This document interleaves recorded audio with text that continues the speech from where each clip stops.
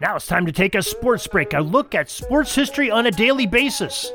Hello, my friends of sports history. This is Darren Hayes of Sports Jersey Dispatch Podcast. Welcome once again to the Pigpen, your place for all things great in sports history, and welcome to your sports break, where we will go over some of the greatest events that happened on November 7th, the athletes that performed them in sports history, and the uniform numbers that may be associated with them on that day that they performed a great event.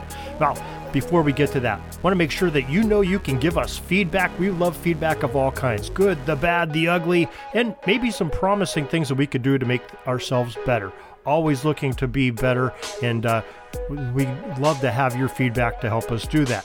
You can do it by emailing us, pigskindispatch@gmail.com. Very simply, drop us a line. We much appreciate it. We will answer each and every email, and we appreciate the feedback that for those of you that have done it already and helped us to make a better website, podcast, and everything else, social media, to have a better sports history experience.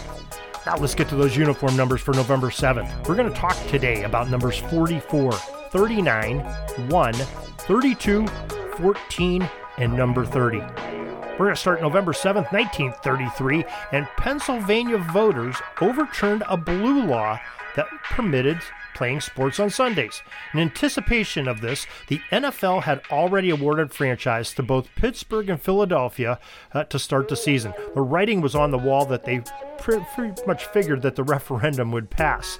The Eagles, they started the season with 4 bye games in the first 4 weeks, and then 2 away games and a Wednesday evening home contest before having their first Sunday home game on November 12th, 5 days after this November 7th referendum was passed.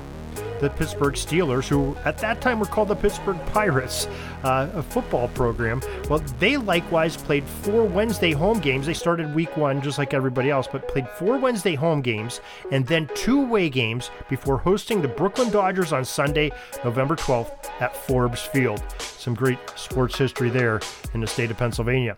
November 7th, 1954, the Cleveland Browns. Number 44, Chet Hanulak. He set a franchise record with 7 punt returns. Well, when you have 7 punt returns, you must be playing some good defense and possibly some good offense. Well, the Browns did both. They won that game by the largest margin of victory in franchise history, 59 points, defeating the Washington Redskins that day, 62-3. November 7th, 1957, the Philadelphia Phillies pitcher, number 39, Jack Sanford, won the National League Rookie of the Year for some great pitching that he did on the mound for the Phillies. November 7th, 1962, Glenn Hall, who wore number 1 for the Chicago Blackhawks, set a National Hockey League record of 503 consecutive games as a goalie. Imagine that. You take 503 straight games of having black rubber discs shot at you at amazing speeds, and and that's before they wore the face guards too. So probably took some off the noggin as well. November 7th, 1963, the New York Yankees catcher Elston Howard, number 32, became the first African American to be voted as the American League's most valuable player.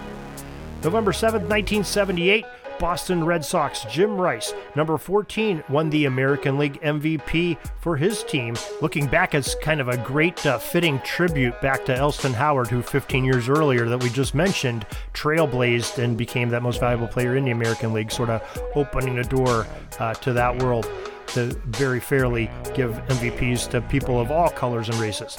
November 7th, 1989, the Baltimore Orioles' Greg Olson, number 30, became the first relief pitcher to win the American League Rookie of the Year award. How many of us can remember that with Greg Olson and the great season that he had coming in relief and getting some Baltimore Orioles victories because of his great pitching that he would come in relief. So, that is our sports history for this November 7th. Get your sports break here for another day, and we want to make sure you know that we do this each and every day, bringing you some great sports history along with the sports numbers that people had associated with them when they did these events. Again, we'd like to have your feedback. pigskindispatch@gmail.com. You can find more sports history at sportshistorynetwork.com. 30-some different podcasters. They're just bringing some great sports history each and every day, family-friendly, thousands of hours of downloading, and it's always relevant because it's history. And also our websites, jerseydispatch.com, where this is originating from, and pigskindispatch.com, the websites of the Pigpen. And don't forget our audio drama, Orville Mulligan, Sports Writer. You can find that here on Sports History Network and on orvillemulligan.com. Till tomorrow, everybody, have a great sports history day. Sorry, but my pitching coach just called timeout and he's coming out to the mound. I think I'm going to get yanked for reliever. We'll see you back tomorrow for some more great sports history on Sports Jersey Dispatch Podcast. We invite you to check out our websites, jerseydispatch.com and pigskindispatch.com. Not only see the daily sports history, but to experience the preservation of great events and people that play the games. Find us on Pigskin Dispatch. It's also on social media outlets of Facebook, Twitter, Instagram, and don't forget the Pigskin Dispatch YouTube channel to get all your daily sports history. Pigskin Dispatch is happy to be associated with the Sports History Network, the sports headquarters of yesteryear, found at sportshistorynetwork.com. This podcast is part of the Sports History Network, your headquarters for the yesteryear of your favorite sport. You can learn more at sportshistorynetwork.com.